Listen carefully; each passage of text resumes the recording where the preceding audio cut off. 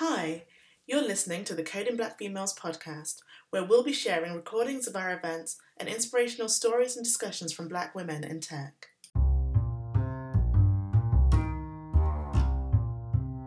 This episode was recorded on the 8th of July for our event, Lightning Talks Take 1. It's the first in a two-part series of Lightning Talks. We were joined by 8 amazing women and 8 inspirational talks, and our topics covered health and well-being, tech journeys, and learning in a pandemic.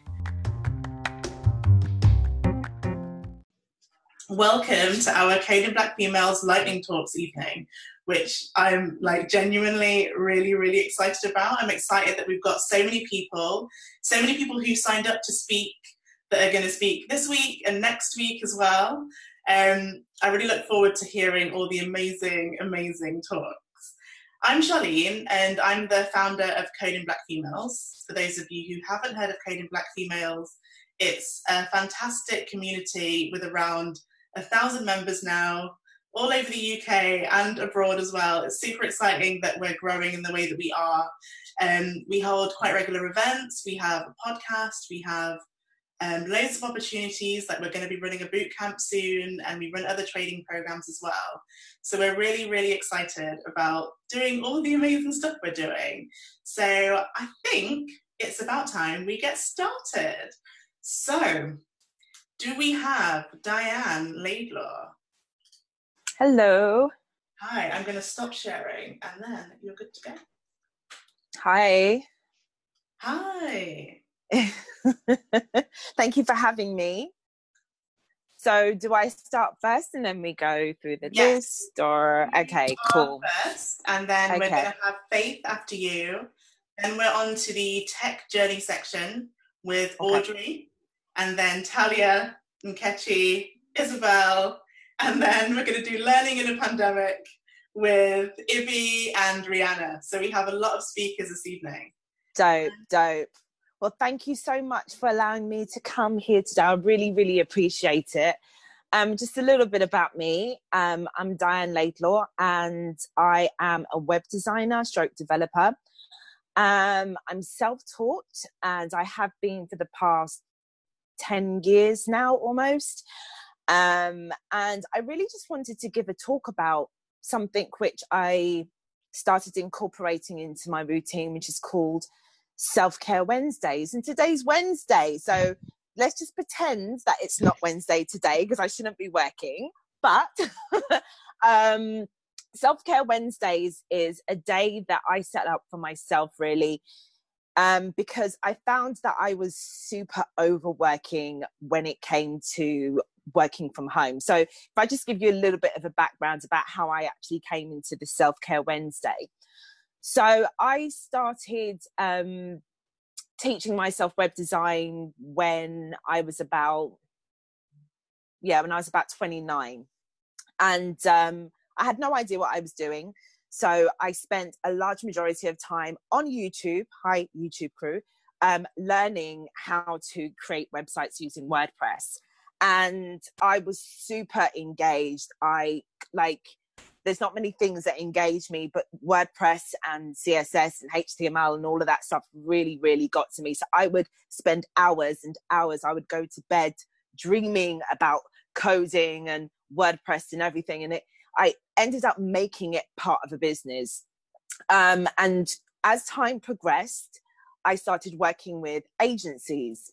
And this is when I kind of found a couple of things quite interesting. So I'm self-taught, and I always kind of felt quite inadequate because a large majority of the people that I knew, they went to uni, they did, a degree and this, that, and a third. And I didn't even really go to college. So I always felt, a little bit out of my depth when I would meet up with other web designers, or I would talk to other web designers or developers online. But what I found being in an agency is that basically everyone is just winging it. No one really knows what they're doing. And everyone's just really kind of giving it a go and seeing what they can create and what they can do, and ultimately advancing their own skills. Now, unfortunately, some of the agencies that I worked with were people who were pretty much like me. They were startups. They were just trying something, seeing how it goes. And one agency in particular that I worked for, the guy who owns the agency, he was actually having a nervous breakdown during the time that he had hired me. I didn't know this at first. I did find his behavior a little bit odd in the beginning. But unfortunately, I was watching him go downhill very rapidly.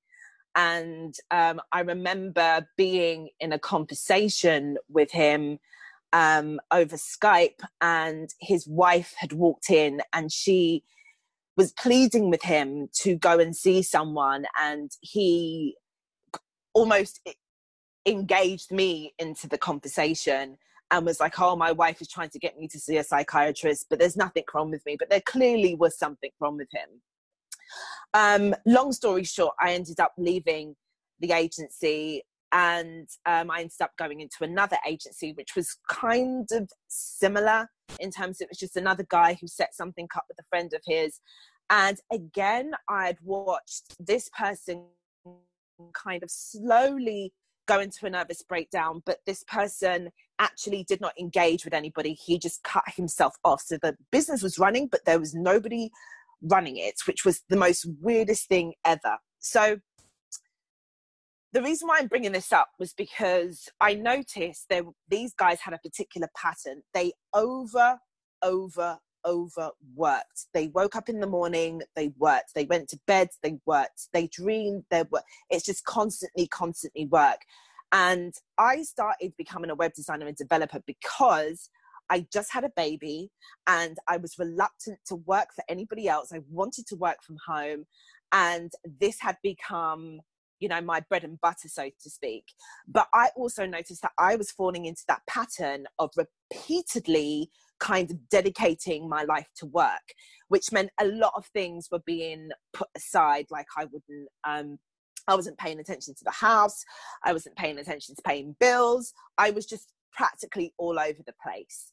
So that was a massive wake-up call in terms of, you know, looking at how people work and how we can be so engrossed in our work that we almost forget about everything else. So after a couple of years, I started to think about ways in which I can change my own habits in my work to basically have a much more healthier balance between work and personal life. And that's where Self-Care Wednesday came in for me. So basically today is Wednesday and I work from Monday to Friday. And what I do is I have one day where I just don't do any work whatsoever. And usually people have that on a weekend and it's like, well, those are my self-care days. But I found that when I did it on the weekend, because it was a weekend, it wasn't so much me focused, it was more focused on everything else. So I took the Wednesday as the day that I would dedicate for myself. And what I do is I do nothing. I don't do any work. I don't think about clients. I don't look at a server. I don't look at any codes. I don't look at any coding books or anything. I basically just take a day for myself. I go, I get my nails done. Now it's all COVID. I can't do that right now, so I have to do it myself. I go and I buy myself flowers every week. I go to therapy on a Wednesdays as well. So I try to basically dedicate a day where it's just for me, not about children, not about the home, just for me. And I think it's a really important thing that people should set for themselves if they are working from home and find that they are totally engrossed in what they're doing and everything else is basically falling to the wayside. So for me, mental health is extremely important, especially when we're dealing with tech, because we're seated at a computer, at our phones, at our iPads, almost for the large majority of the day. And for me, I noticed that there was a couple of things, even health-wise. I was putting on a lot of weight. I was at the heaviest that I could ever be at. My eyesight went. I didn't wear glasses before I did web design, and now I've got like 2 pairs. So there's a whole bunch of stuff that goes on in regards to like your work and how you should maintain a level of boundaries and a level of equilibrium, let's say, throughout all of your life, and not just have it regarding work. So one of the things that I decided to set up was not just the Self-Care Wednesdays, but also to learn about boundaries as well, and having my own personal boundaries.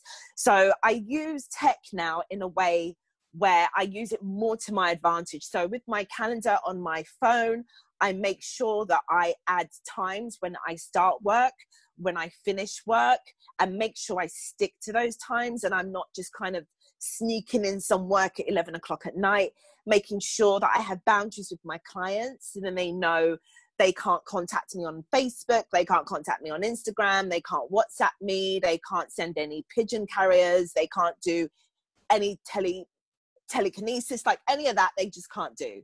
They have to contact me within a certain set period of hours, because what I was also finding was I was saying yes to everything. Yes, yes, yes, yes, yes, and not saying no. So having personal boundaries within your own work is super important. Also, I have ADHD, so I'm all over the place, like by default. So I have to make sure that I limit the amount of distractions that I have. So with my emails, I try my best to only look at my emails maybe twice during the day, and that's it. Other than that, I really cannot do anything else. Otherwise, I will be diverting my attention here, there, and everywhere. With Instagram and Facebook, I have an autoresponder that says, if you contact me here, don't bother, because I'm not going to answer. You're going to have to contact me on my email address. And that way, I'm not bouncing between different modes of communication all the time, and everything is quite central. Another thing that I do with my clients is make sure I have autoresponders, so when they send an email to me, they know that their query is going to be answered within a certain amount of time. So for me at the moment, it's between 24 to 48 hours that they'll get a response. That way, I'm not going to have somebody email me at 12 o'clock, then email me again at 2 o'clock, then email me again at 5 o'clock, then email me even more at 6 o'clock with their query because they're waiting for me to answer. So setting appropriate boundaries is super important, and for your mental health as well. Nobody wants to be sitting down at home, it's 10 o'clock and bing, you get a message on your phone and it's a client and you're like, you feel compelled to answer. Nobody wants to be in that position. So having healthy boundaries for you and your clients is super important. Another thing, just to touch upon social media, is that, you know, I love tech. I love the way that tech is. I'm a technologist all the way through and through. When people talk about you know, tech almost being the downfall to humanity and that we are not engaging, I absolutely feel it's the complete opposite, and that we can use tech in so many different ways. So for me, especially social media, with me, I have multiple Instagram accounts, one which is for business, one which is for friends, and one which is actually for my mental health. I know it sounds weird, but sometimes when you're scrolling through your feeds, if it's Facebook or Instagram, you know, certain posts come up and it really, like, it can trigger you, right? So I set up a separate Instagram because I love looking through Instagram. I'm a visual person. So I set up a separate Instagram account that follows things that are more positive, that are more like, that is going to put me in a better mood. So that's one thing that I use Instagram for. Another thing, Facebook. I know people don't like Facebook as much because, you know, there's so much craziness on there, but I really do like Facebook for the groups. I do think it's important that you find your tribe. For me, I know when I got diagnosed with ADHD, finding my tribe on Facebook was paramount. It was a life changer for me. And luckily I found this group called the Unicorn Squad, and it's specifically for Black females with ADHD, and it's absolutely hilarious, but it's such an amazing safe space. So anyone who's got autism out there, anyone who's dyslexic or has ADHD, please have a look in this group and join it, and just join your tribe, because this can be such an isolating experience when you're working from home. Excuse me. Another thing as well that I wanted to, just two more things, or maybe three if I've got enough time. Sorry if I'm rambling. But YouTube. I use YouTube for two things. YouTube is probably one of my biggest things that I go on when I'm on the internet. And what I've noticed for me is, again, I've got ADHD, so there's certain things that I kind of do, and there's certain things that I have trouble with, i.e. sleeping is one of the things that I have trouble with. And what I used to do is I used to put on the most boringest JavaScript tutorial I could find and fall asleep to it. Never really worked in terms of actually cognitively taking in all the information. But what I did do instead was I went and I bought myself these they're like sleep glasses, but they have headphones in them. And what I use YouTube for now is I make playlists with affirmations in them, and I fall asleep with the affirmations instead of, you know, some JavaScript tutorial from Cody, whoever it is. And that's really helped me as well. Just to set the day off, it really helps. And that was basically it, really. I just wanted to make sure that you guys know that boundaries is important. Having a day for yourself is important. Make sure that you have regular rests. Super important. When I saw these two guys have their nervous breakdown, it really hit home to me that, you know, you could be there for your clients. You could be there for all of these businesses that you're working for. But as soon as you get ill, who's going to be there for you? Who's going to look after your children? Who's going to look after your family? You know, your children and your family are way more important than that client that contacts you at 7 o'clock PM because they want you to change the color in a logo, or they want you to add whatever they want to add. So just remember, or try to remember, that having a work-life balance is important. And I just wanted to touch on one more other thing as well. I don't know if anybody's played the game The Sims, but there's the game has been around for donkey's years, right? And basically what you need to do is you need to have you create an avatar, and you live out this avatar's life. So you make it get a job, you build up its house, you pay bills, you do all of these different things. Now, what you would notice is that with your avatar, they have like different bars for different things that you've got to do. So if you've got your avatar and you don't make it go to the toilet, it wets itself and it gets upset with itself. If you have an avatar and you don't make it wash his hands every time he goes to the toilet, he gets dirty and he starts to smell, and then people don't want to speak to him. Now, these bars are pretty much how our life is. If we lack in certain bars in our own life, whether it's social or whether it's work-wise, there really is a knock-on effect on our mental health. And I just wanted to bring that example of people who have played The Sims before. They would know exactly what I'm talking about. But it's really important that we keep these bars up. And if our social bar is low, we know that we get a little bit more depressed and we get a little bit lonesome, and it may affect us in our work and everything else. So it's important that we learn when a bar is down that we need to fill it up. And that's where my Self-Care Wednesdays come in. And that's it. I hope that you enjoyed my talk. And I hope it all made sense. That was amazing. Thank you. I know that Thank you. Everybody, all the messages I'm seeing are, oh my God, that's such good advice. That's amazing. So thank you so much for that. That was no worries. Thank you for having me. All about health and well-being. So thank you. We're going to see how we go with time. If we've got time at the end, we will let people ask questions. So great. Round. Okay, so the next person on is Faith with her talk on personal resilience during a pandemic period. So do we have Faith? And I will spotlight you.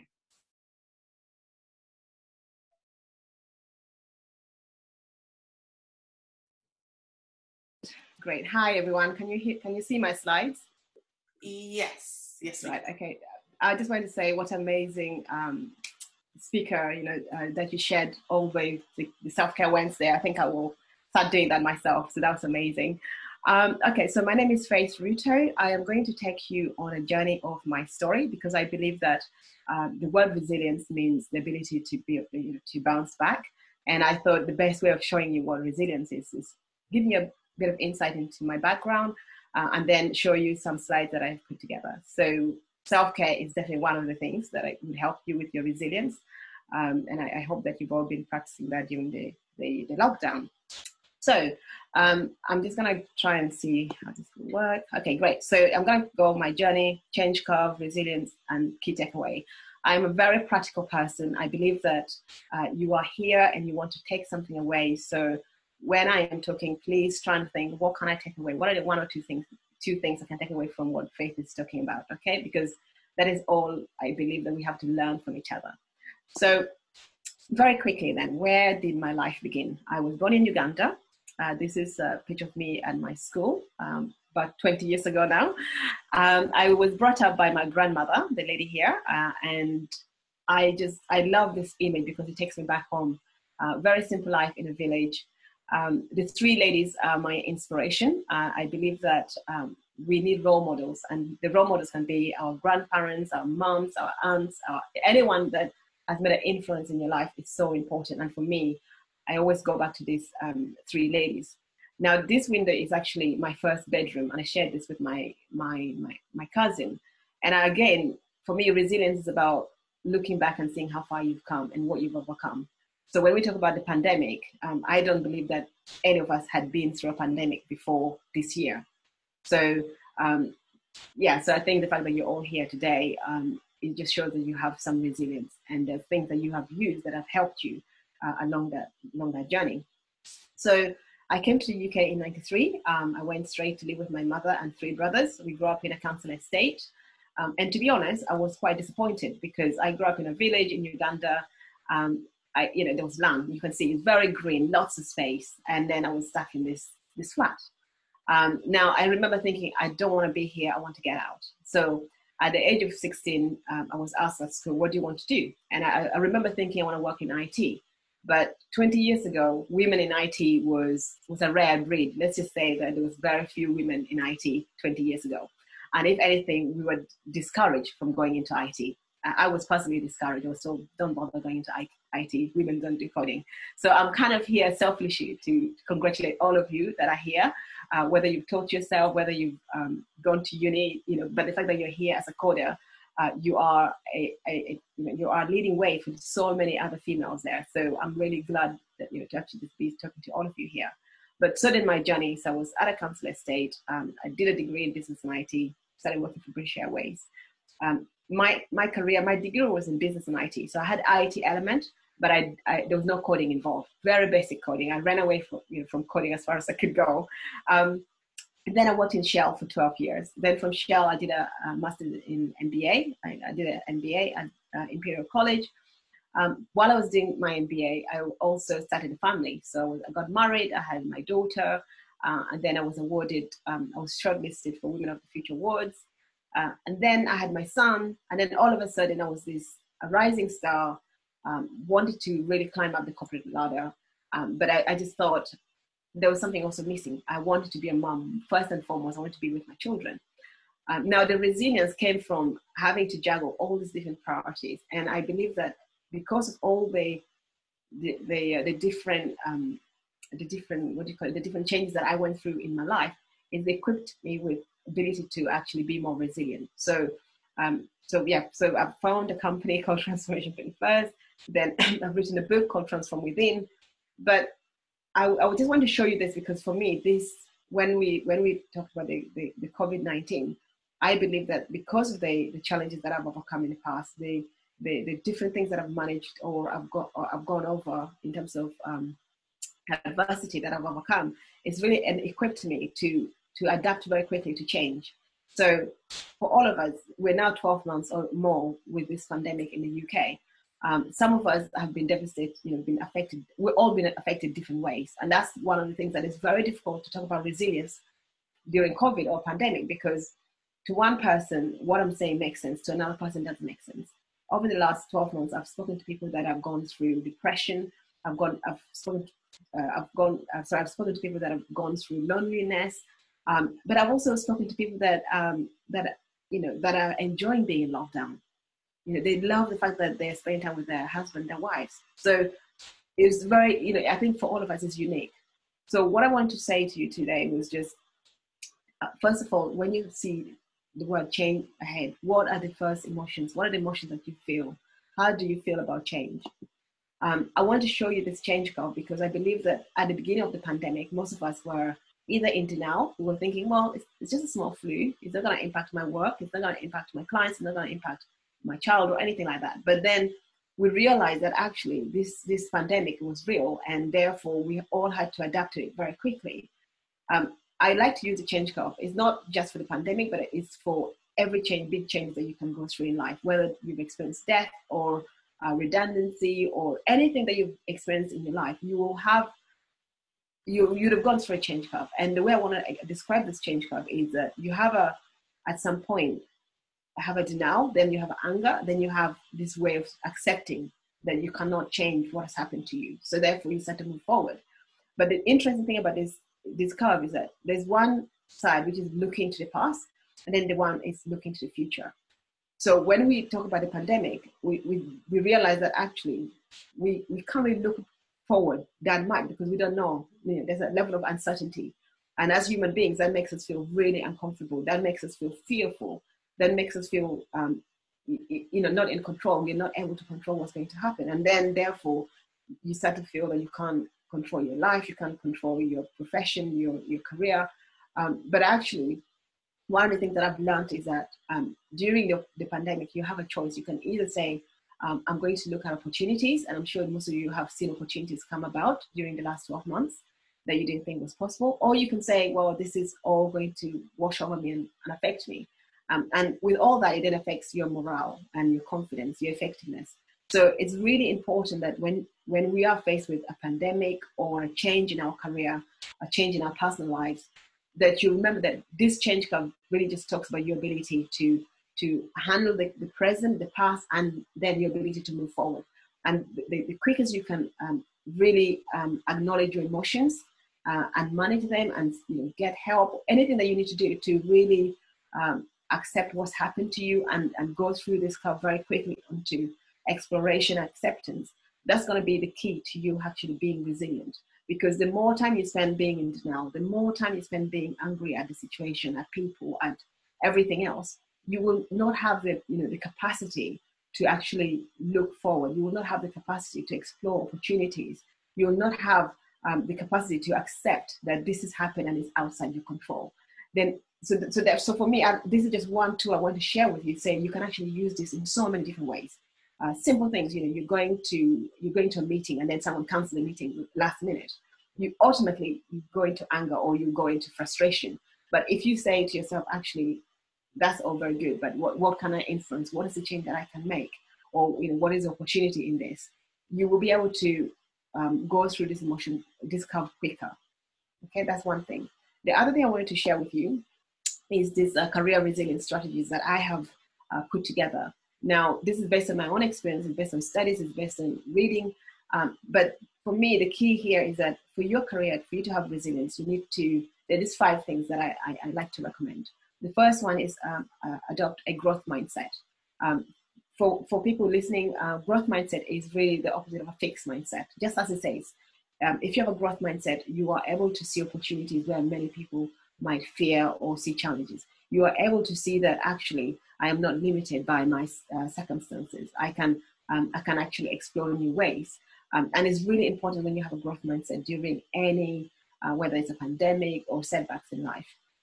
Something that also is very key is know your purpose. I know we all talked about, we talk about this a lot, but without knowing where your life is going or where you want it to go, it is very challenging to get up from any knockback in life, whether that's a pandemic or losing your jobs or hearing bad news. You need to know what your purpose is. And for me, my purpose came about 5 years ago when I was working in a job that I absolutely loved in retail, in marketing. And then all of a sudden I thought, well, this is all very good, but this is not what I really want to do. This is not what my heart and passion is. And for that reason, I had to leave my corporate job and set up my own company to actually help people, which is my passion. So for each and every one of you, if you're doing what you love, you are going to thrive in it. You are going to feel that that is your purpose. So really always come back, what is my purpose? What is it that I want to do? Invest in learning. I hear a lot of people saying, I don't have time. I don't have time. We all have 24 hours. Is what we do with it. And Diana said how she taught herself coding. How amazing is that, right? I went to university for 4 years. Did I learn to do coding? No, because it was not my passion. I was not interested in it. So find what you love to do and do it. Just start to do it. During the pandemic for me, learning was learning how to grow my own vegetables, which is what I've been doing. I've got a small greenhouse. I've just been growing all sorts of funny things in there. And it's just been lovely. So find what you love and invest time to learn that new skills. Self-care and well-being, I think Diana covered that really beautifully. For me, it's about switching off my phone. So on Sunday, I don't call people on Sunday. I try not to go on social media on Sunday. If you're running your own business, of course, it's important to be visible. It's important to be online. But a lot of these posts you can automate. But also, I believe that people are overwhelmed with information. So really be careful what you're sharing, but also just manage your own time. There's a lot of other things about well-being that I can share with you, things like meditation, listening to music. For me, going out in the outdoor is my medicine. I have to go outside. So find what works for you. We're all very different. Fundamentally embrace change. Just because we're going through a pandemic and it looks like we're going to come out of it, that's not the end. There's going to be other changes. So just have that mindset, flexible mindset that says change is going to come, whether I like it or not. The only way I'm going to go through it is how my attitude to it. So really just embrace change. Okay, and then what else? I wanted to talk about live by faith, which is my mantra. This is something that I've come across because I realize we live our life by fear. Most of us, I'm scared of losing my job. I'm scared of upsetting somebody. I'm scared of losing my friends. I'm scared of losing my followers. I'm scared of everything. There's all this fear that we've consumed. And actually, when you feel fearful, you can't do anything about that fear. You can't move forward. You feel consumed and paralyzed. So I realized actually the best way to live is to live by faith, which so happened to also be my name. But actually for me, it just means I place my faith in God. Your faith can be in whatever you decide spiritually, whatever you decide for it to be. Have your faith, have something that you say, I am rooted, like my family, my friends, this is who I am. These are the people that I surround myself with. This is the thing that gives me joy, that, that helps me to grow. A is for your attitude. Really, it's just everything. From the moment you wake up in the morning, you decide you're going to have a good day. Guess what? You're going to have an amazing day. You decide you're going to have a crappy day. It's going to happen. So just manage your attitude. Your internal beliefs. I do a lot of coaching with entrepreneurs and professionals on self-confidence. And if you don't believe in yourself, who will believe in you? So those conversations you have with yourself, self-doubt, they're there. We all have them. But don't let them overpower you. Just really, really be happy with who you are. Believe in yourself, and the rest will come. Trust. So again, with the pandemic, I believe that in the beginning, I was one of those people where I was really scared because I'm asthmatic. I've got 2 kids, and I was like, oh my gosh, what's going to happen? But actually, soon I realized being fearful was not the answer, because it was just the unknown beast. We didn't know what the pandemic was, right? I realized we have to all trust that whatever situation we're in, it will come to pass. It's temporary. It's not going to be permanent. And then that leads on to having hope. I'm an optimistic person by nature, but sometimes we're not. So the key here is that have hope that things will work out for your good. Avoid negative content, especially on social media, and also negative people. I'm sorry, sometimes we're our own worst enemy, but surround yourself with positive people, because that's going to give you hope. That's going to give you energy. Resilience by faith. This is very important. Okay, I love this quote by Michelle Obama. Don't ever make decisions based on fear. Make decisions based on hope and possibility. So if you take nothing from what I'm saying, is try and live your life not by fear. Don't let fear be the guide, because with that, you are going to be limited. But remember that you're limitless, right? Okay, and I think that concludes my slides. The only other thing to say was, get in touch with me. I do coaching, keynote speaking, corporate events.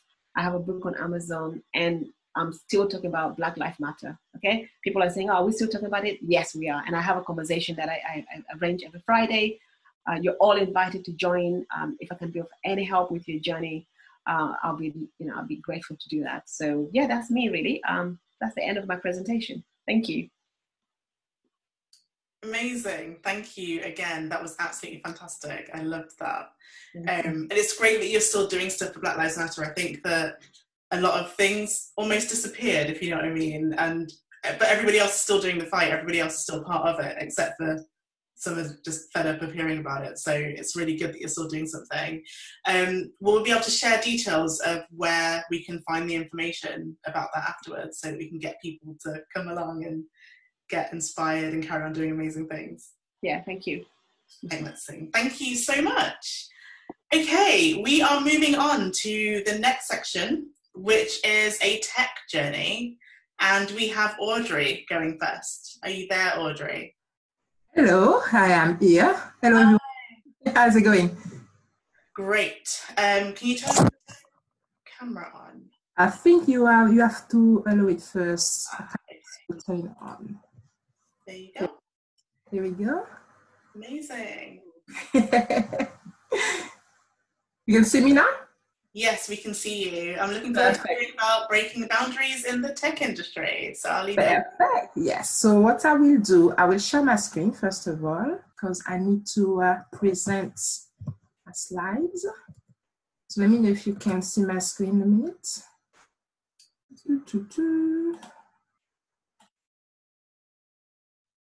Yeah, we can see it. Can you see in presentation mode? It's not in presentation mode. Okay, all right, let me stop there. Sorry, technology. Let's try that again. What about now? Is it in full mode? It's in full mode. It's in like play mode, I think. It's in play mode, yeah? Okay. Yeah. You cannot see my notes or anything, yes? We can see your notes, yes. Okay. Presenter mode, that's the term, presenter mode. All right, let me try another. Apologies. Okay. About now? Yeah, that's fantastic. There we go. Great. We get there eventually. So, hello everyone. Hello again. My name is Audrey Limery, and I am the founder of LY Corp, which is a data strategy consultancy. So now you may have noticed from my voice, but I have a slight accent. And if you have, you're right. So I'm French, and more specifically, I am from the Caribbean.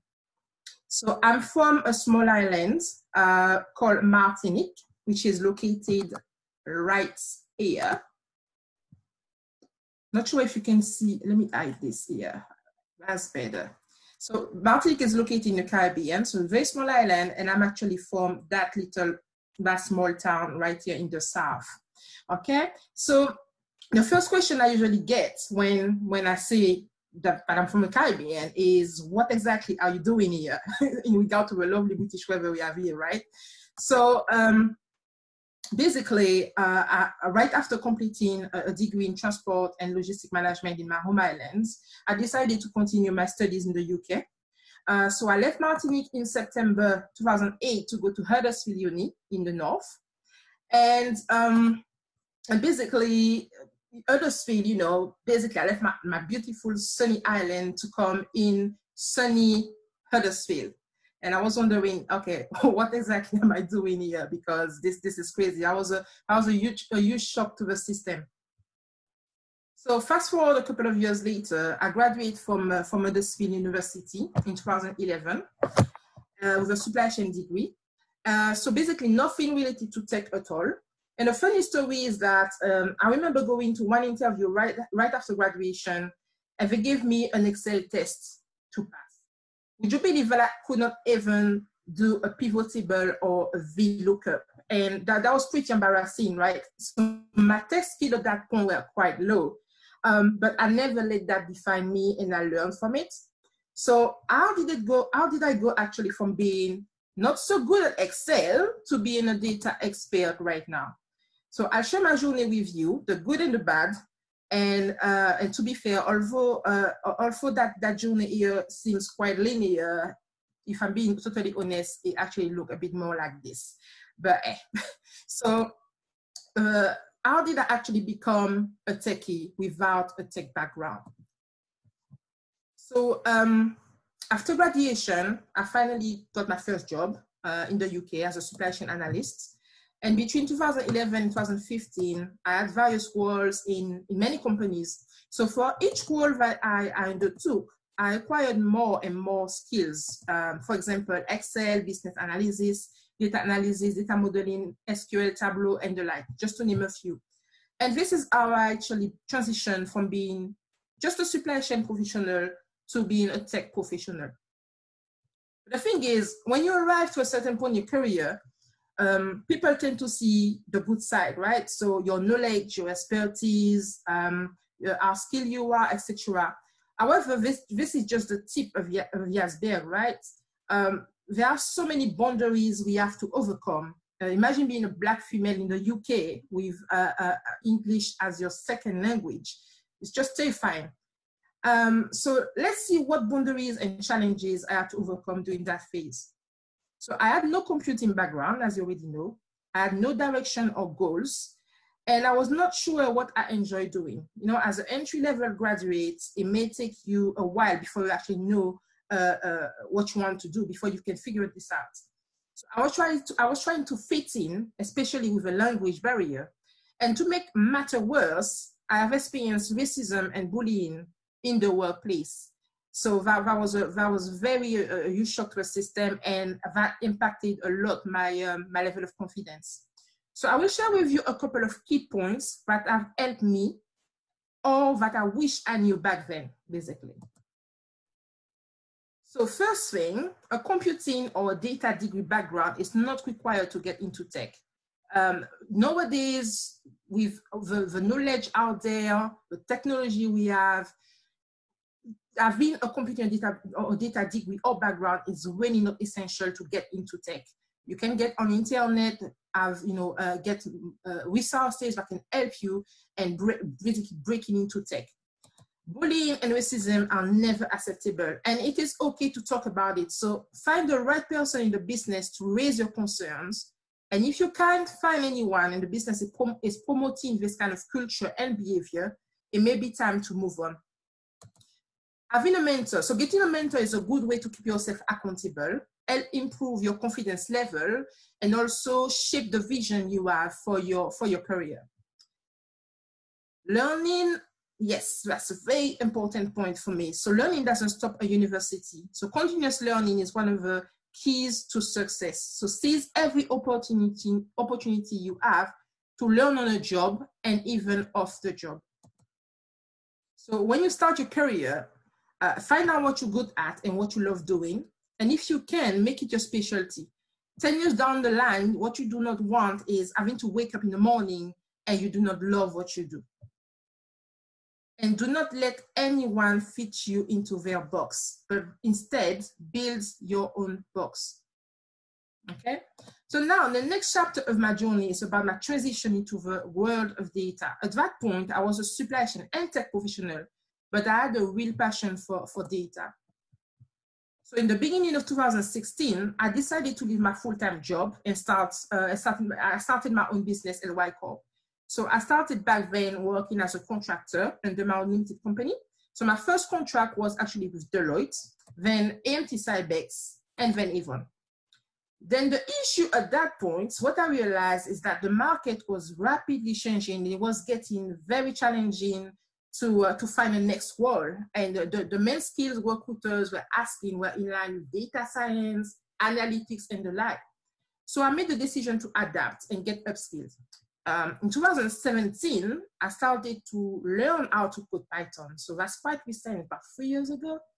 And the platform Udemy actually became my best friend. And I bought many courses on there, from Python to data science, machine learning, and the like. And I was working toward becoming what they used to call a few years ago the unicorns of the 21st century, right? Also known as data scientists. So in 2018, I got my first contract as a data scientist with ABB. Then Mark Casson and later back and later on back with Deloitte. So at that point, my data portfolio was rapidly expanding, and I realized I really enjoyed data strategy, finding solution, putting pieces of a puzzle together, etc. So I kept going into that direction. So now let's have a look at the main challenges I had to overcome back then. So yes, I still had to evolve in a male-dominated environment, very much so. Still no data background or degree, but that didn't stop me. A lot of limiting beliefs, and the fear of failure was very much present along with imposter syndrome. Well, you get the picture. Here's what I wish I knew back then. So if you're a woman in a male-dominated environment, just like in tech or in data, embrace it, be yourself, and set yourself apart.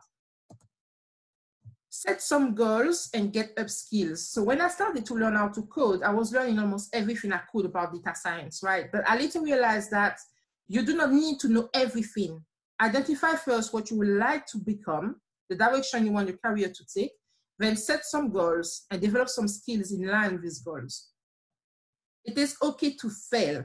That's one thing that's out to say, but it is a very good lesson that I learned, with time. It's okay to fail as long as you learn from it and learn from your mistakes.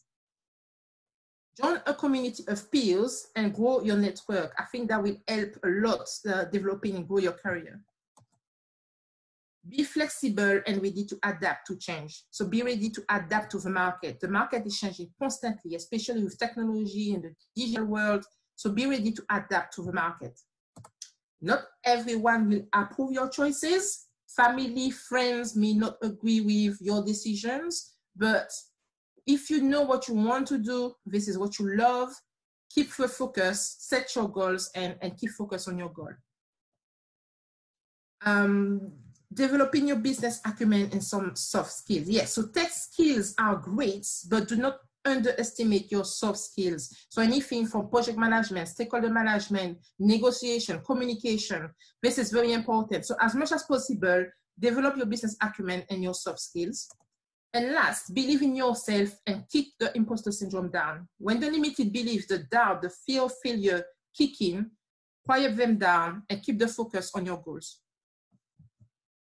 So now, fast forward to now, really, in the most recent chapter of my journey, I found out what I love doing. I developed my career and identified my specialty. Now, my main focus is to support small and medium businesses in embracing data and help them to thrive in a digital era. I also develop data training solutions to help professionals becoming data skill professionals, really, and improve their data literacy. I'm also the Chief Data Officer of Full Spectrum, an education tech startup based in London. And my later venture, which I kept quiet until now, to be fair, is Dash Factory, which is a tech startup offering an analytics cloud app for SMEs and which is currently in development. So among all of it, I also advocate when I can for Black women in data, because I believe we really need more Black women in data, and especially in position of leadership. So even at that stage of my journey, I am not immune to the fear of failure, to the imposter syndrome, or the doubts and the limiting beliefs. I learned from my past, however. I learned from my mistakes, and I acknowledge that it is okay to fail as long as I keep trying. It is okay to make mistakes as long as I learn from them. So I have no certainty that my ventures will be successful, but I make the choice to believe in myself and to try. So I believe in the journey, basically. So a couple of last key points to share with you. Break the mold, so you do not have to conform to traditional systems or career path. If a job you like doesn't exist, create it, be bold about it. Be innovators. We live in a digital world and things are changing at an incredibly fast pace, so be ready to embrace innovation. It is okay to try, it is okay to be bold, but remember to always consider the risk before making a move, right? So would you be okay with the consequences if it doesn't work out? So you need to consider that. Differentiate yourself. That's very important. Also, what you think is a weakness could actually be a strength and work in your advantage. So be yourself and differentiate yourself. Embrace who you are. Just remember as well, that's very important. It is the journey is a marathon. It is not a sprint. So find the time to breathe through it all and enjoy the journey. And last and not least, dare to dream and aim for success. And that's me. Thank you very much. I hope you enjoyed the presentation. Try to make it fun. If you want to contact me, my email address is on this slide, and feel free to connect with me on LinkedIn as well. Thank you. Oh, wow. Sorry, I absolutely loved that as well. This has been amazing. I'm just sat here in awe of all of you, and everyone's saying amazing stuff about you guys as well. Thank you, Audrey. That was absolutely amazing. Thank you, Charlene. Absolutely. Thank you very much, Charlene. And Martinique to Huddersfield, like. Exactly. Love it. Cool. Well, thank you very much. And again, we will make sure that we share all your information. And I've said to everybody as well, some of the contact details that you've already shared, everybody, or everyone who's doing the talks are already on the Coding Black Females website. So if you go to Coding Black Females and look for the Lightning Talks link, then you'll be able to connect with people. Thank you. Okay, now we are on to Talia with Leadership in Tech. I'm very excited as well. Hi there. Hi, everyone. So I haven't got any slides. I've done too many slides over the years, so I do a chat. So basically, I moved to the UK, gosh, about 23 years ago as a very young adult. And I came over with a computer science degree. I wasn't sure what area of tech I wanted to get into. In fact, I didn't even want to get into tech. Computer science just seemed like the in thing to do at that time, many, many years ago. And I suppose for the first 10 years of my career, I've worked mainly in data analytics and BI, so similar to Audrey. But for the first 10 years of my career, although probably for more than half of those 10 years, I was a manager of people. I was managing and definitely not leading. And I think I'll go through what the differences are from my perspective. But I think what tended to happen then was I was trying to fit in, which is what some of the other ladies, Audrey and Faith, have gone through, talked about as well. I was trying too hard to fit in, and back then, I'm talking about the early 90s, it was very, very male dominated, especially in data. It was very white male dominated as well. And I was trying hard either to play small, not to stand out too much, to fit in, and to go by the guidebook. You know, I'd been given all these sort of management training, so to speak, and I just felt frustrated. I would get frustrated that my teams weren't doing what I wanted them to do. I'd get frustrated that I wasn't getting the recognition that I thought I deserved.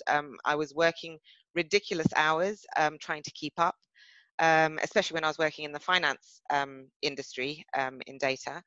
And I would get home and I'd just feel really despondent about my day. I didn't enjoy any of it.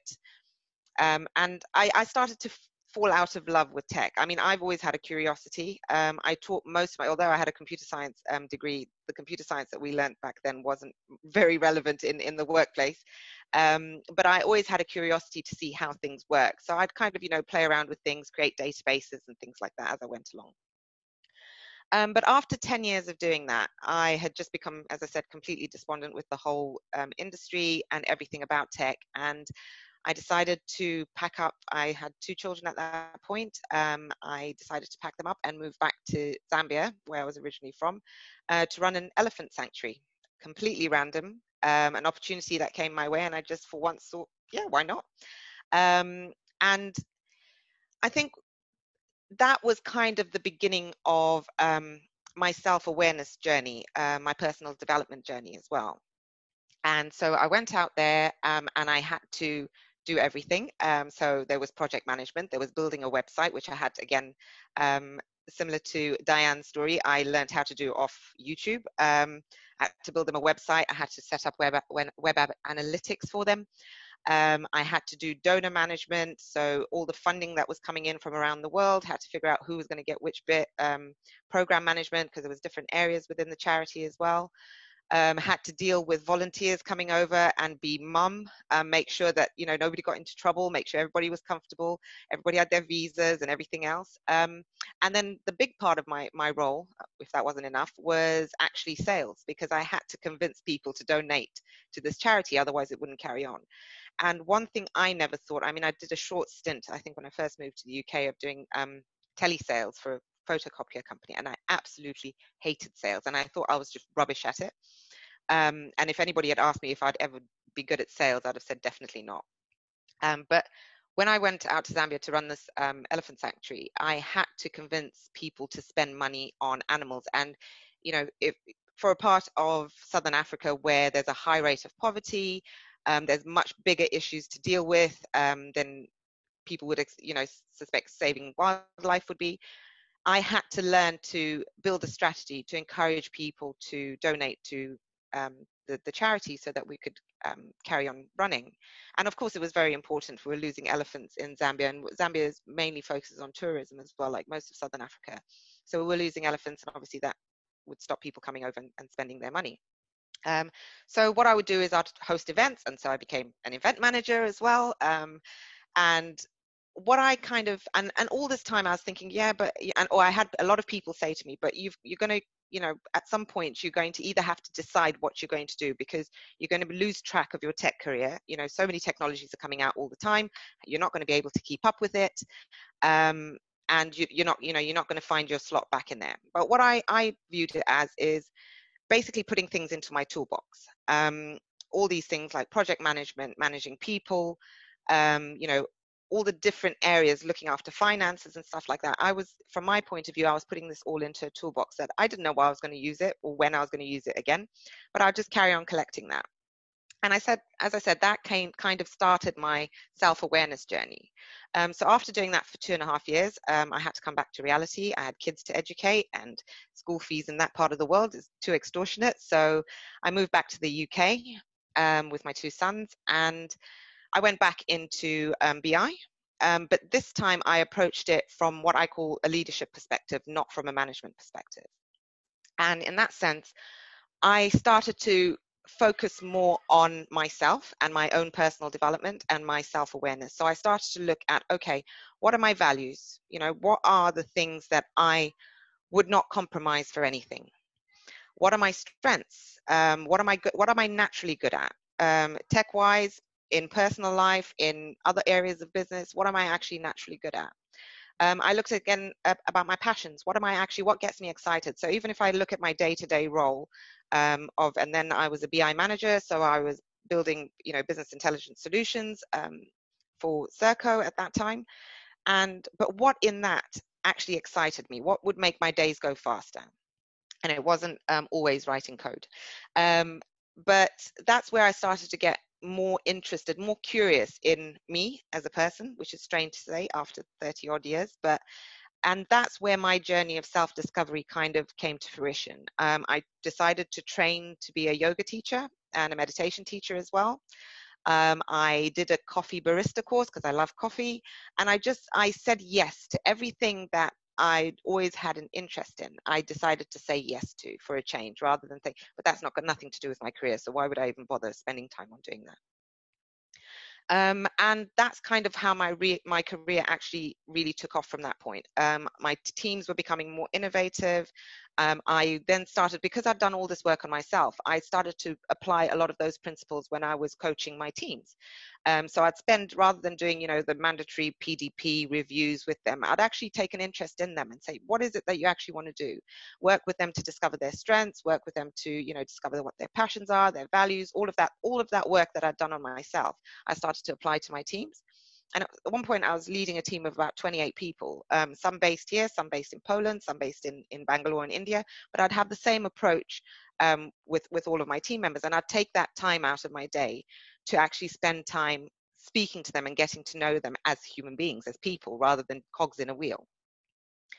And after doing that for a few years, I think out of that, I found out my passions and my strengths were, one, definitely coaching people, actually helping people to discover, sort of, I think when it comes to coaching, it's more about, asking questions that get people curious about themselves, and also taking roadblocks out of their way, so to speak. So, all the things that we say, no, I can't do that because of X, Y, and Z. It's actually advising them that, well, if you think a little bit differently, or if you try it in a different way, you probably can get around that issue.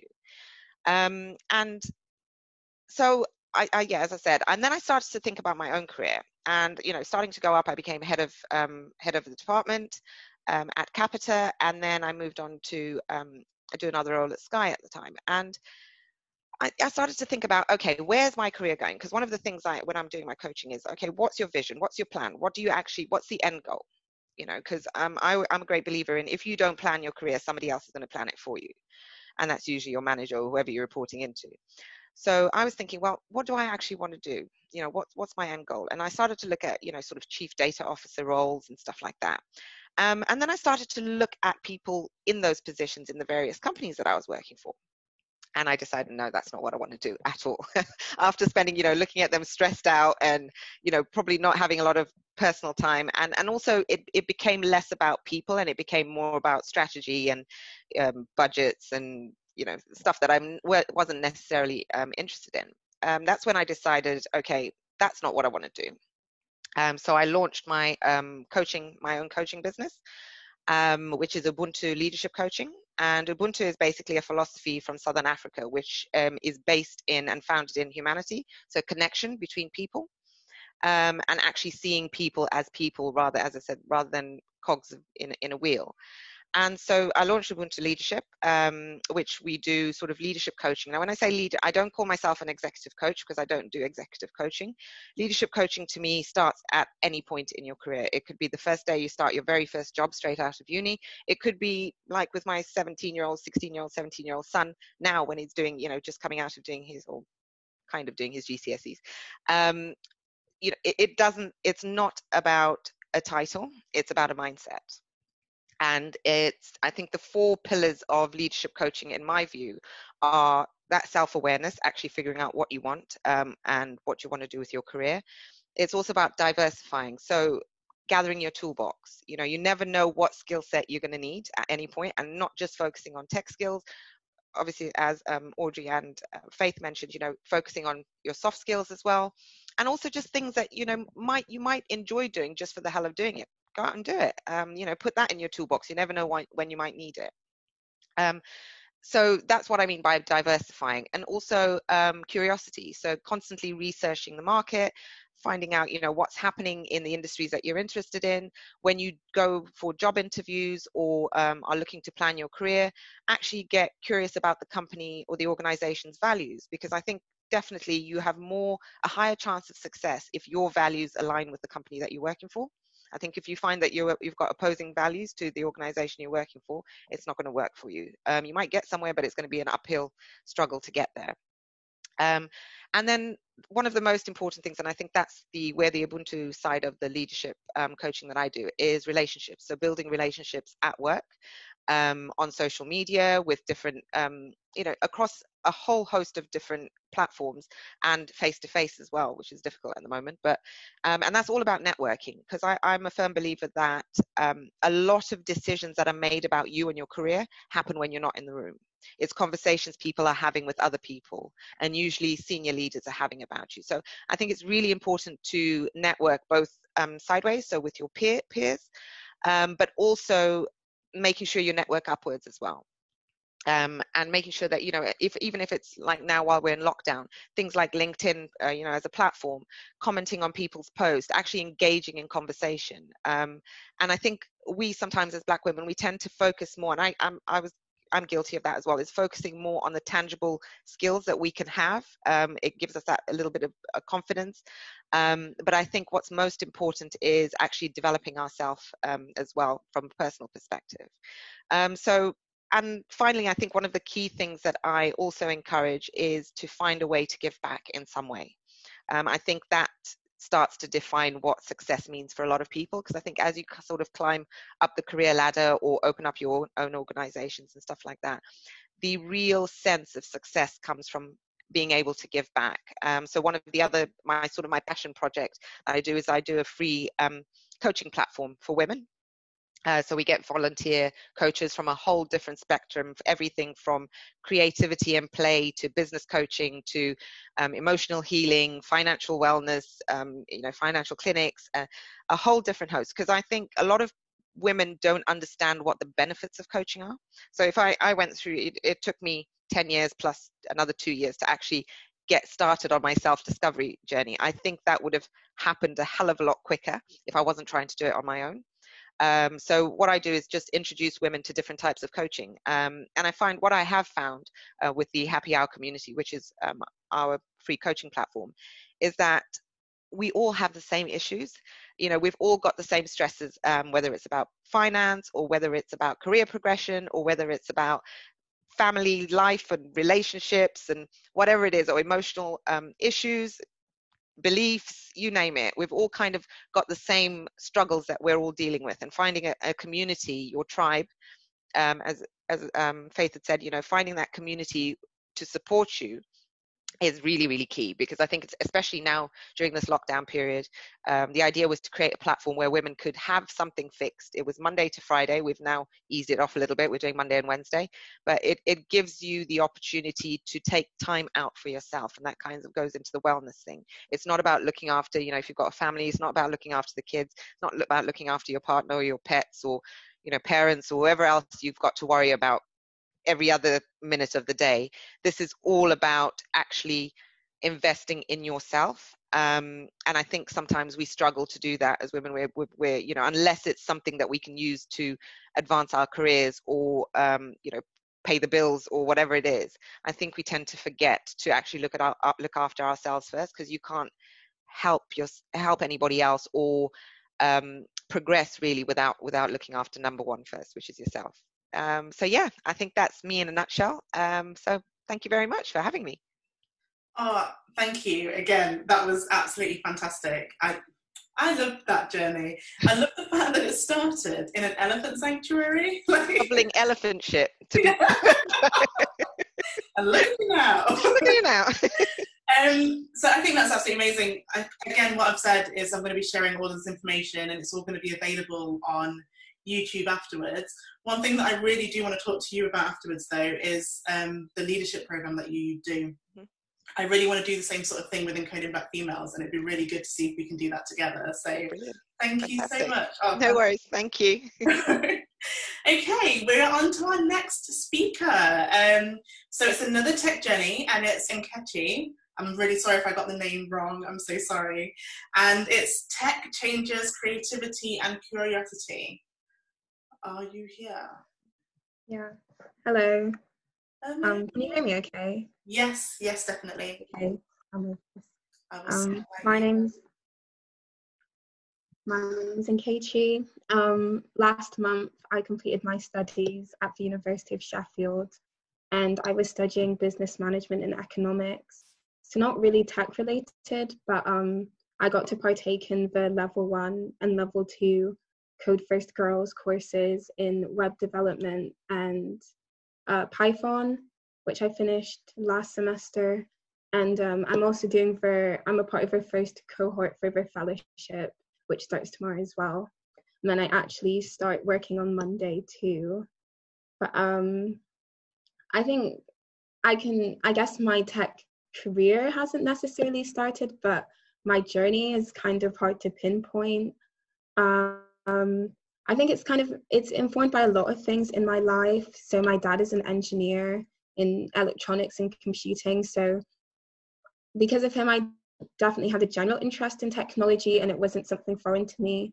Like I could watch him doing stuff on his computer, or we'd have all these electronics around the house. But for some reason, I didn't really make the connection until recently that this could be a career. But then when I was thinking about it today, I thought it doesn't really neatly fit into the doctor, lawyer category, which my African parents told me. But That being said, I would say the actual beginning for me was around when I was 8 or 9. We were given the brief of a school assignment, and I'd interpreted it as being pretty brief, but maybe I was just trying to push the boundaries a bit. And we had to do a presentation. So most people did, I'm guessing, a PowerPoint or a poster. And maybe it was one of those days when you had like PE or FT as well. I didn't really fancy bringing in a poster.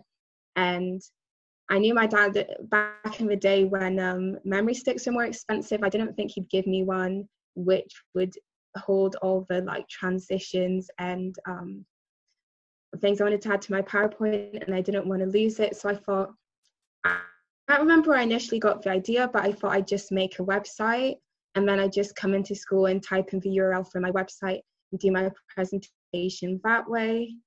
And that was like my first introduction to web design, and I found it really interesting.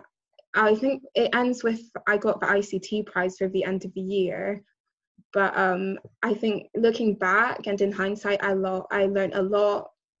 Like the main thing being how web design, coding, and programming give you interesting problem-solving skills, and they can be a really fun way to be creative as well.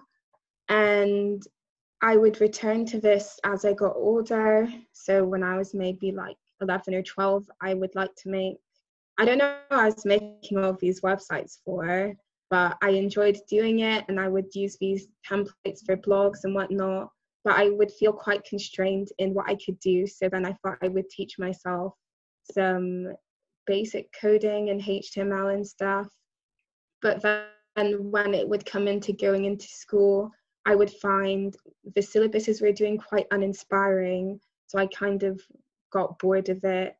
And I think this comes alongside what like many young people face at school, is maybe like teachers and members of staff being a bit discouraging, especially when we can have a lot of racism here in education, but it's not very explicit, it's subtle. So teachers may be saying that Black students shouldn't do these subjects, they should focus more on the sports. And I think this coincided in a time when I was becoming more uninterested, and it was maybe a negative time in education. But then as I came to uni and got to learn how to code again, I remembered how much I really loved learning and really enjoyed tech and what I could do with it. And I like learning about the opportunities it offers. It gives you a lot more room for almost self-determination. So when I was at FF conference last year, I met people who, some of them were fully trained lawyers, some of them hadn't gone to university, but everyone could make their own sort of career or do what they wanted within the tech space and over respective roles. And other things I see more recently as well, such as I'm trying to get involved with this initiative which teaches women refugees how to code, and also my uncle in Nigeria working on a project where prisoners will get taught to code, or people who've been stigmatized by the criminal justice system. And I think it's really nice to see the freedom it offers you and a lot of other individuals, and also the flexibility.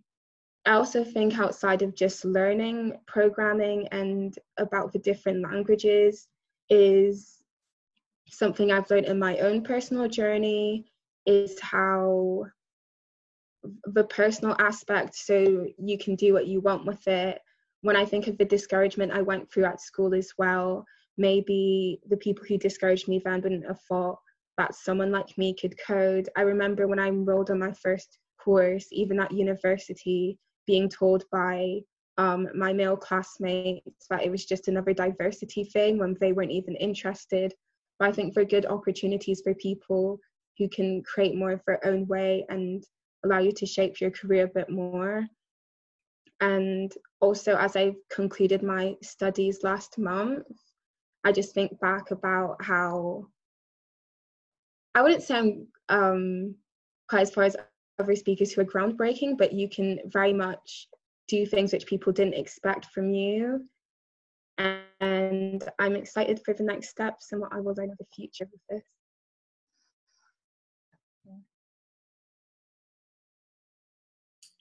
Thank you. That was actually wonderful. So what I think you don't realize, you started by saying that you're not really on your tech journey, but then you described your entire tech journey.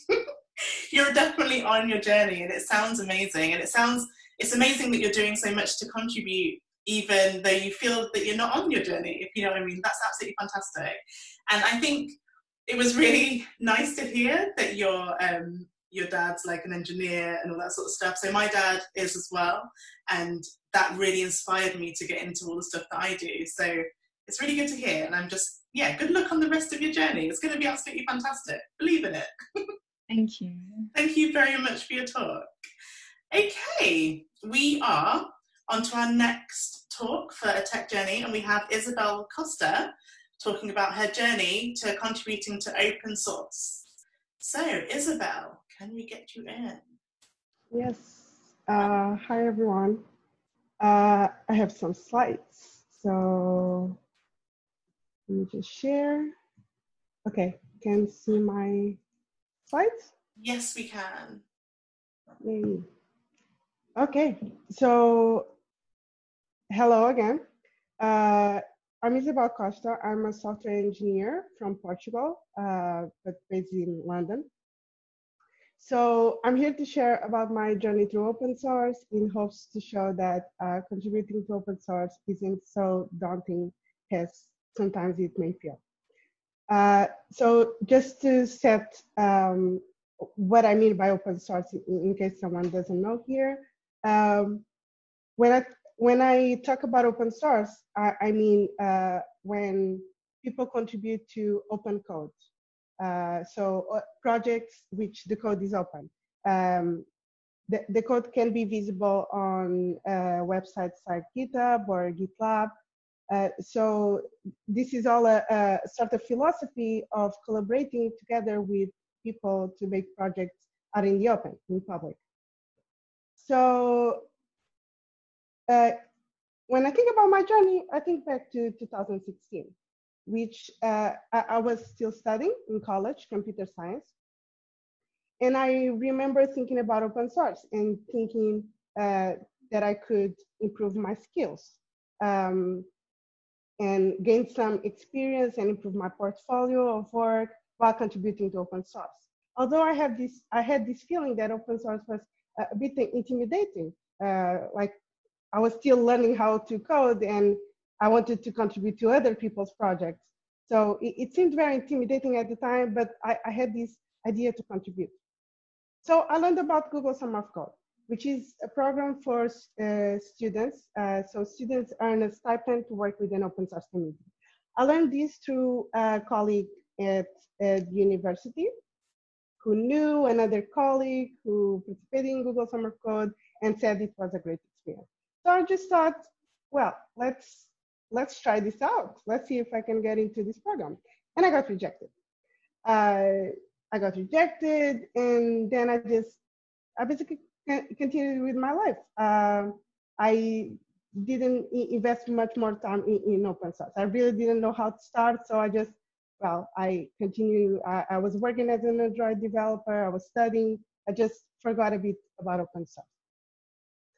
But then, in December 2017, almost 2 years later, I discovered another program, 24 pull requests, which is an initiative that usually happens during the month of December because it has a Christmas theme where you can contribute to projects that are listed on the website and you can contribute to open source during that month. So I tried it out. So as a first contribution, I wanted to start really small. So I searched for Markdown contributions. Markdown is just a format for documentation. So I didn't have to write code. I just wanted to add a little documentation to a project. And I found a project called Hire Me, which was about having resources resources for someone during their job hunt. And I remembered a job board that wasn't there, so I just thought, okay, let me send a pull request.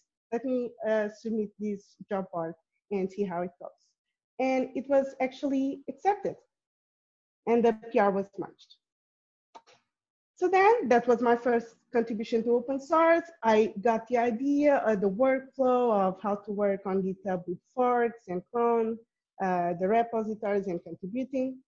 So then in February 2018, I heard about Outreachy program.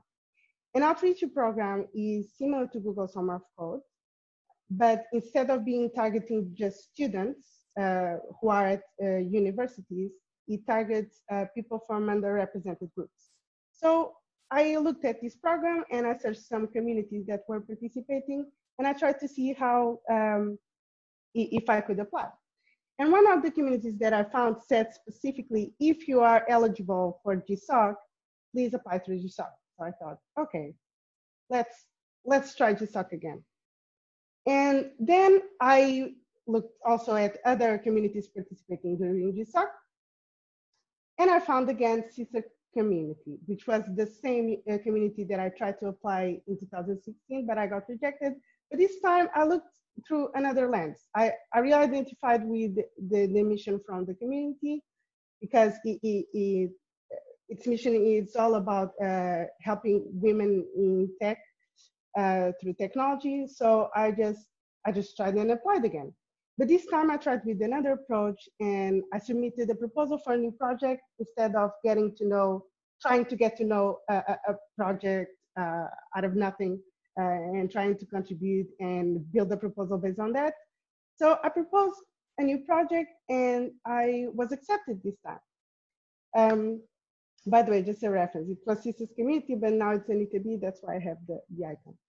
So this time I was accepted, and I was beyond excited to contribute to open source. And it was an amazing experience. It happened during the summer. I learned a lot.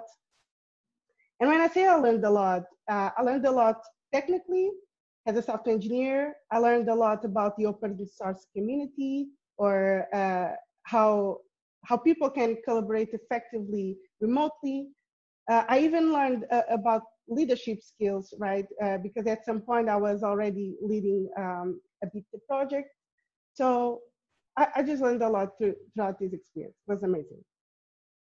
But one of the most valuable learnings that I got is that you can contribute with other than code, in other ways than code. I feel that sometimes when people talk about open source, they may talk a lot about, it's a lot talk about within the developer community, but I don't hear that often QA testers contributing, or technical writers. Now it's a bit more talked, technical writing. In fact, there's a program from Google, just like Google Summer of Code, but instead of being focused in coding, it's focused in documentation, which is Season of Docs. So this was the most valuable thing that I learned, because from this moment I learned, oh, there's so much opportunities in open source, right? And in the project that I contributed throughout Google Summer of Code, I actually did a lot of these things. I designed some part of the UI. I wrote some documentation about the project, and to help people do manual testing on the backend API that I wrote, and I developed the project. So by this time, well, I learned a lot. So now fast forwarding to today, where am I today? Today I'm maintaining the project that I started during Google Summer of Code, and I get to learn a lot from the community. I contribute mostly to the community I'm in, which is Anita B open source community. Although sometimes I also contribute to other projects if I find the time, or if I find a really small fix that I can add to the project. A lot of times is documentation fixes, which are also very important. But basically, I'm exploring the maintainer side of things, as well as the contributor side, because I also try to help with QA testing, sometimes building content for the community, and I just really love it. So now I want to tell a bit about why do I continue contributing, right? Because I started in 2016, but then I stopped for a bit, then I started again, and then I just stick to it. I just continued.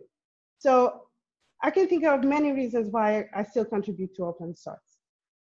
For example, I can still improve my skills as a software engineer. I learned that no matter what, in what phase of your stage of your career you are, you can always learn something new through open source, through other people you collaborate with. I learned I can improve my leadership skills by maintaining the project and just explore in general. So, and also I have to think a lot contributing to open source. For example, I passed through a phase of job hunting now during the pandemic, and one of the biggest things that I was keen on was trying to sell myself on what I do on my spare time. I also love that when contributing to open source, you can explore things that you may not get the chance to explore at work. Maybe it's a new technology, maybe it's a new area. Sometimes when I talk with people who are changing careers, I really try to contribute to open source because it's a way for you to get a public portfolio, right? You're contributing to a project which is visible. You can show your code, or you can show your documentation, or the tests you made for a specific part of the code. So in general, I just highly recommend people to contribute to open source.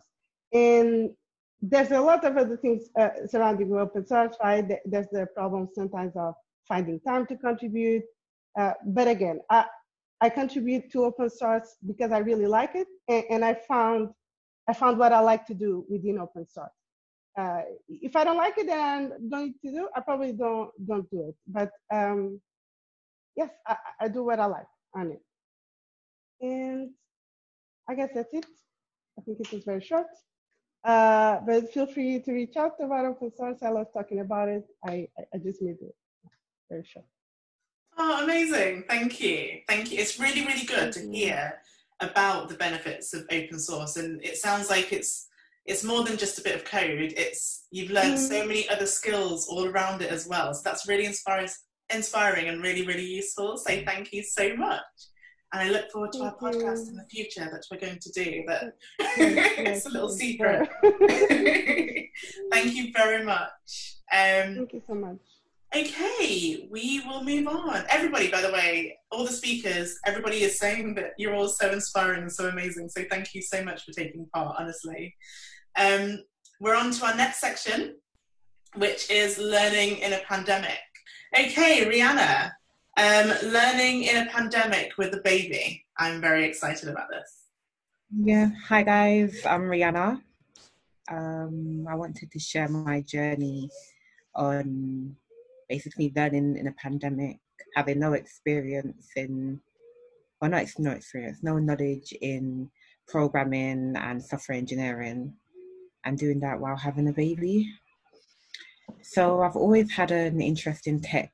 I've always been curious to learn. I've always wanted to know how things work.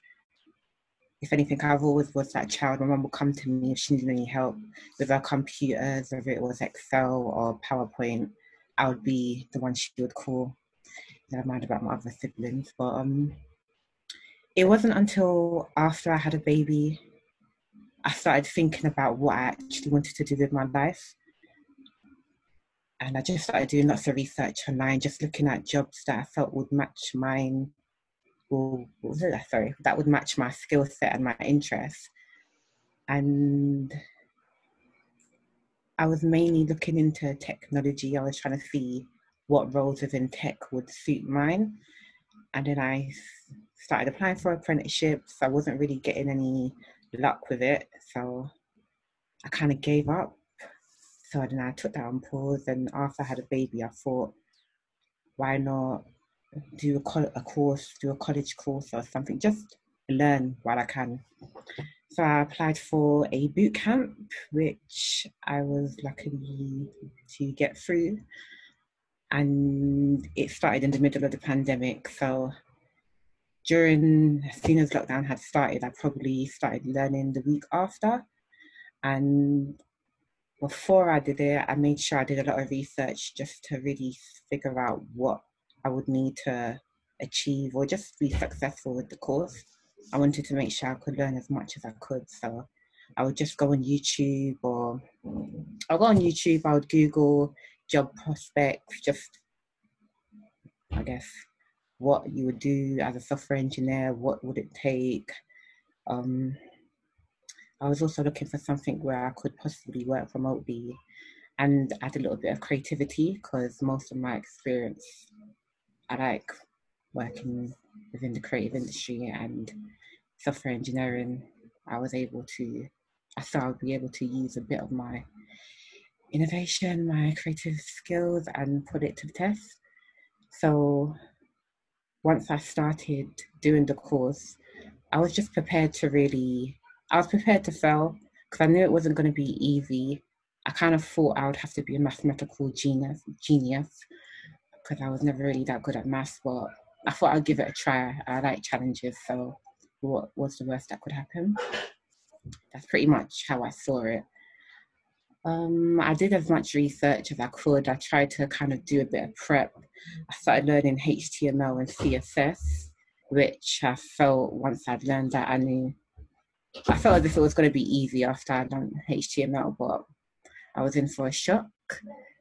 But the things that I focused on learning the pandemic, because I had a baby, I just had to make sure I had a schedule and I stuck to it. So I was working every day, 9 to 5, 9 to 5:30.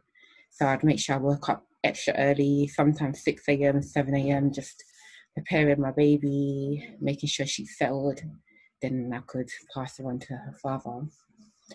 I would listen to a little podcast on music. So probably half an hour before the course would start, I would listen to some music just to mentally prepare myself and relax. But once I started it, it was just a lot of information. I started getting overwhelmed. It was kind of scary. I started questioning whether I would even be able to do it. But I did. The way I look at things, I've got a growth mindset, and during that time I also learned more about how I can develop it. I just saw everything happens for a reason, and the more I would work on things, I could just do research, I would learn eventually. I had to just understand that everybody's journey is different, and even though there was people on the course that was also learning, they probably had a bit more experience or less. Everyone had their strengths and weaknesses, but we was able to kind of just use that to our advantage. So if I had a weakness in JavaScript or I didn't really understand, I wouldn't be afraid to speak to somebody and just ask for some help, do a little bit of pair programming, which really just helped give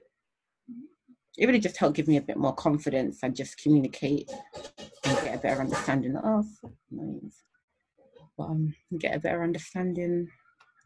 of it. It really, having a baby during the course, it started becoming a bit too much, because I would live in a small house and it's hard to really just study and then having a lot of noise in the background. So I had to invest in headphones, put myself in a spare room. I'd go for a walk, just do a bit of things outside. And then it got to a point where I just wouldn't stop. I got a bit too consumed into my work. It was just really interesting. I've never really been as engaged in something as I have when it came to learning technology and programming. As much as I found it a challenge and a challenge and a struggle, I enjoyed just coming up with solutions. And once I finally understood something, it was like, I don't know, it was a great victory for me. So, yeah.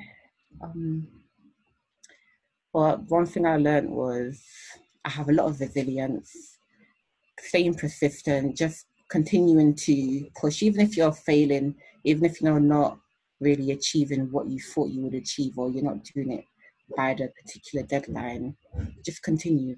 When I first started, I didn't understand anything. I was getting thrown so much information, I was just overwhelmed. And then 3 weeks later, it was a massive jump. And I wasn't a genius, I didn't know everything, but compared to what I had known or learned the first week, it was great to see the progress. I would take time after the course I would probably just give myself an hour. I tried not to overdo it, but just give myself an hour after the course to do some more reading, practice on Codecademy or Code Wars, and just really build my knowledge. But yeah, it was definitely a challenge learning during the pandemic, but I enjoy programming, I enjoy software engineering, so it was a fun experience. It was a fun experience. If you haven't noticed, this is my first time talking, but I would like to, thank you very much. Thank you very much. Honestly, that was amazing. Honestly, I think that everybody, again, has just been saying how inspiring what you said was. And the fact that you did so much, you had a child and you didn't see it as a hindrance, you didn't see your child as something that would slow you down. It sort of sped you up and it gave you that inspiration and motivation to carry on. And that is such an amazing story to tell. And I really hope that you will continue to tell the story to people so that they will be inspired by everything that you've done, because that's amazing, honestly. And I'm glad that you found it in code, because code is amazing. I thought it was impossible, but I can put anything I put my mind to, I can achieve. That's what I've learned. Fantastic. Thank you. Thank you so much. Okay, well, thank you so much to all of the speakers. This has been such an amazing evening with so many inspirational talks. Honestly, it's been absolutely fantastic. What I would like to say is, does anybody in the any of the attendees, anybody in the audience have any questions for anybody? This is where I sit awkwardly and I'm like, are there any questions? Yes, we have a question. Someone said they loved how all the talks were so unique, and they really were. It was absolutely fantastic. Faith has a question. What was the name of the unicorn Facebook group that Diane mentioned? Okay, so the name of the group is called Unicorn Squad for Black Women with ADHD, but it's not just ADHD, it's anyone who's got autism or ADHD or dyslexia, any of that, you're allowed in there. Awesome. Natalie, I think you have a question. I'm going to let you speak because I have the power. I'm going to let you speak and you can ask your question. So for those of you who don't have or didn't have a tech background, when you came into tech, didn't have a degree in computer science or something, how suitable was it for you to sort of start with HTML and CSS? I'm not too sure which area I would like to get into as yet, but it's definitely tech is sort of an area that I'm just discovering.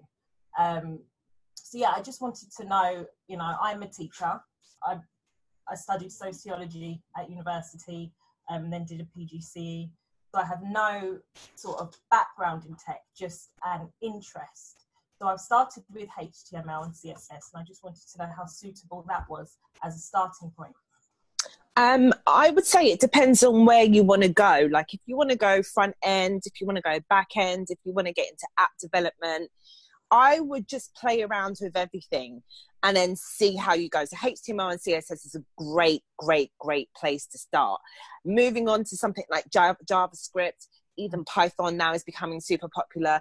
JavaScript has become super popular. There's a whole bunch of different languages that you can learn, but some you may pick up quickly and some you may find you may not be able to pick up as quick.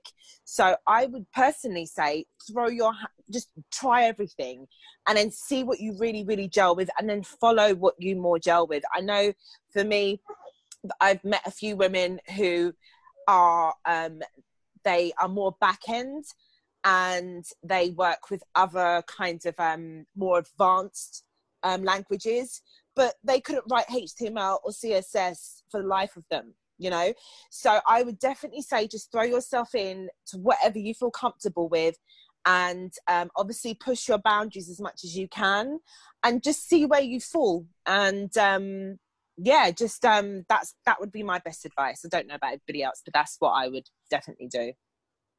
Thank you. I don't know if you can still hear me, but thank you. Yeah, we can hear you. Oh, good. Thank you for that. And just quickly as well, like, how many hours a day? You know, I know everyone is so different. Everyone has different schedules and things like that, but like to sort of learn at a steady pace I don't know, is there a mark that you can say, okay, you know, 1 hour a day, 2 hours a day? Again, I think it would depend. So for me, it's not just really about the amount of hours, but also when do you feel at your best? Some people feel more at their best at nighttime. For me, I know that I retain a lot more information at nighttime than I do in the daytime. So I may do more work then than I may do in the morning. In the morning, you couldn't ask me to make a cup of tea, let alone a website. So it's really down to, I guess, when you feel more where you feel more at your best, and time wise is really down to you. So if you've got that 2 hours during the day, schedule that in, put it in your phone that every day for 2 hours between 7 and 9 or whatever, that you will do a little bit of coding. But also, don't just learn from the books, but do actual projects as well. I find that if you retain more information if you actually do projects rather than just follow by what the book says or what the course says. But yeah, practicing every day is definitely something that you would need to do, but also just try to think, when is the best time? When am I at my best? When can I dedicate 100% of my focus on it? And can I schedule it for maybe, 1 hour a day? If you don't have 1 hour, because as well, some people have got families, they've got to run up and down and do all types of madness. Even if it's half an hour, you're still getting somewhere. So don't think that you have to do this big, 2 hour thing or whatever. Even if you do half an hour, that's still enough time. And what you would find is that you would want to add more time the next day and add more time the next day. But obviously self-care here, don't go overboard. And it's like 4 o'clock in the morning and you're still doing something on JavaScript. Take time, make sure that you retain the information that you've learnt, and then just move on to the next thing. Perfect. Thank you. Thank you. Okay, so we are actually going to go back to Ibi now. I think your connection's good, right? Yeah. Can you hear me? Yes, we can. I'm going to spotlight you. Hi, everyone. Thank you. Thank you so much for your patience, for waiting, and thank you for this opportunity. So my topic is Mind to Mind, which came from learning in the pandemic. And the way I figured it out is a situation I had to deal with. And this is not just during the pandemic, with learning anything, with trying out new skills. You find that you struggle between like your physical strengths and your mental capacity, like trying to figure out like which one is more compelling for you to learn this new skill, which one is going to drive you to achieve more. And at the beginning of March, I got a great opportunity to start a new job. Prior to that, I've been working as a technical support engineer, which is still very much in tech. Let me just give you a bit of a background. I studied computer science and then I did my master's in software engineering because I wanted to focus on software development. I wanted to build my career from front end and move it all the way up to, I still want to, but I worked in technical support for a bit. And in March, which was when the coronavirus had just gotten into Nigeria, because I live in Lagos, Nigeria, I got an opportunity which I would say is like really good for a step in the right direction for helping me grow as a developer, to join the testing and development team of an IT solutions company with headquarters in the United States. And I felt like, okay, since this is going to be 100% remote, it doesn't matter if we're in lockdown, it doesn't matter what's going on. I just have to bring my focus back home. I just have to keep like improving and learning new skills, all the skills that I had pushed back to focus on support, all the typescripting and everything. So I felt like, okay, this is a great chance to learn again. 1 week in, I fell ill. I was sick for about a week, and with all the fear of what was going on, you don't want to listen to the news. You don't even want to go to the hospital because there's like code red. Anyone with symptoms is probably coronavirus. And at that point, I started asking myself questions like, okay, what are you going to do? So I saw myself struggling. I was struggling with a new environment, even though I found out I wasn't working with them physically, but it was taking all of me. It was a new thing for me. I had to immerse myself. I had to do twice as much because I needed to prove myself with my background. So I had to work extra hours. At the same time, I was still learning. So after I'm done for the day, I'm still going to continue coding. So for me, I was doing like, well, what some people would say too much, but for me, I was doing like all I had to do to ensure that I was being the best, I was being in tune with my team. So places I struggled with my health. I struggled with, should I say, social, economic, and political problems in Nigeria. For instance, my network just went down. So things like that I had to face. So I had to do, like I said, I had to do like much more than what the others were doing. I had to learn new things. And then I started asking myself a big question: does this even matter? Which I felt like was the problem, which was at the point where I had to decipher for myself. I had to take myself 2 steps back to ask myself, like, okay, does this even matter? You're going through all of this. Where are you headed? Where is this going to take you in terms of your career, in terms of learning new stuff? Like, is this the point where you really want to be? Is this who you see yourself becoming? And I found out that there are a few things you can do to help yourself learn anything better, and just generally to push yourself to achieving like greater heights in career. I know that maybe not everyone tuned in right now is from a tech background, I'm not sure, but this applies all across board. Patience, I had to teach myself to be patient. I had to move at my own pace. And as much as, like I said, I was sick, I was struggling both mentally and physically, and with learning. So I had to be patient. I had to focus on previous set goals and reiterate to myself what was more important, where I'm, like I said, where I'm heading with my future goals, like to teach myself again typescripting, which was something that I hadn't done in a while. I was still used to just my regular HTML, CSS, JavaScript, but I had to take it a notch higher, learn Angular JS. So like I said, focus on the goal and just basically where the goal is taking you to. You have to be consistent, or should I say, I had to be consistent. I had to get up every day, show up, like I said, not physically, but ensure that whatever work I'm doing is speaking for itself. You don't have to copy and just go with the flow. If this is where you're sure that you want to be, if this is where you're sure that your career is headed, then you have to be consistent. Start with what you have. I say start with what you have because the process of this, I spoke with other females here in Lagos that are in the tech space, and generally people who just also teaching. And I found that in as much as I am struggling, someone like me, I have the resources I need. I'm able to make such choices. But then we have people in the rural areas, people who don't even have these resources, and they would like to achieve what I can, or what just basically their dreams.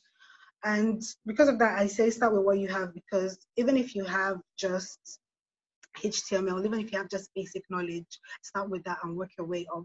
And that made me start a little group to teach other females in tech to be brave, to be bold, to go after their, should I say, like big, ridiculous dreams, because sometimes you have dreams that you feel like, okay, I can't achieve this, I'm not communicating, but you have to start with what you have. And most importantly, you have to bet on yourself. That's something that I had to do because I was scared again. I was scared getting back into web development. I was only used to freelancing, but having to work with a team, and like I said, this is a global team. This is a team that has worked on this project from time to time.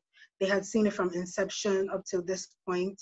And as you're coming in with something. You might feel like you're coming in from nowhere. You feel like you don't really have much basic knowledge or background in this, but you have to bet on yourself. There's something you have to contribute.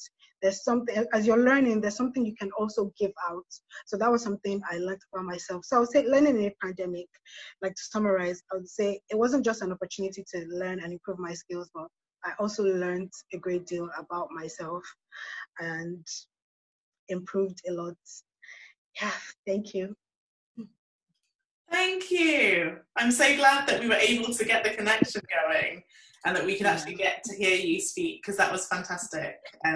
Someone just said, yes, walk into the fear. Like, it's so important. It sounds like you gained so much from taking that step back and asking yourself those questions to be able to then move forward and then make the right decisions to go forward. So thank you very much. That was really inspiring. I know that everybody's been saying it constantly all day, so thank you.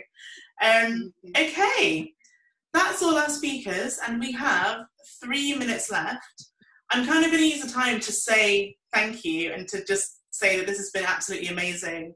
This is the first time that we've had lightning talks in this way. The first time that we've had more than maybe like 4 speakers.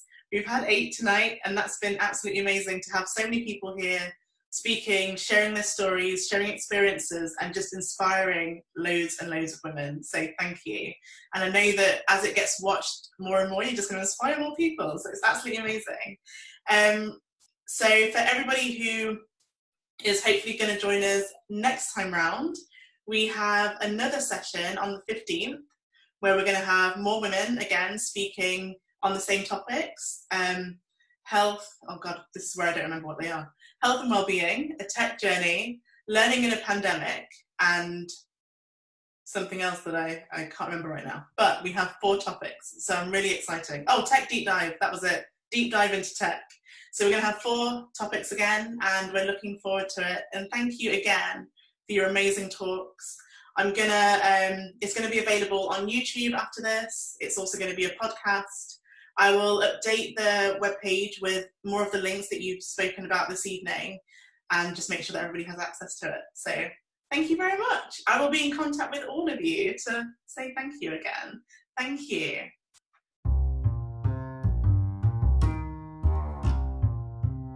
Thank you for listening.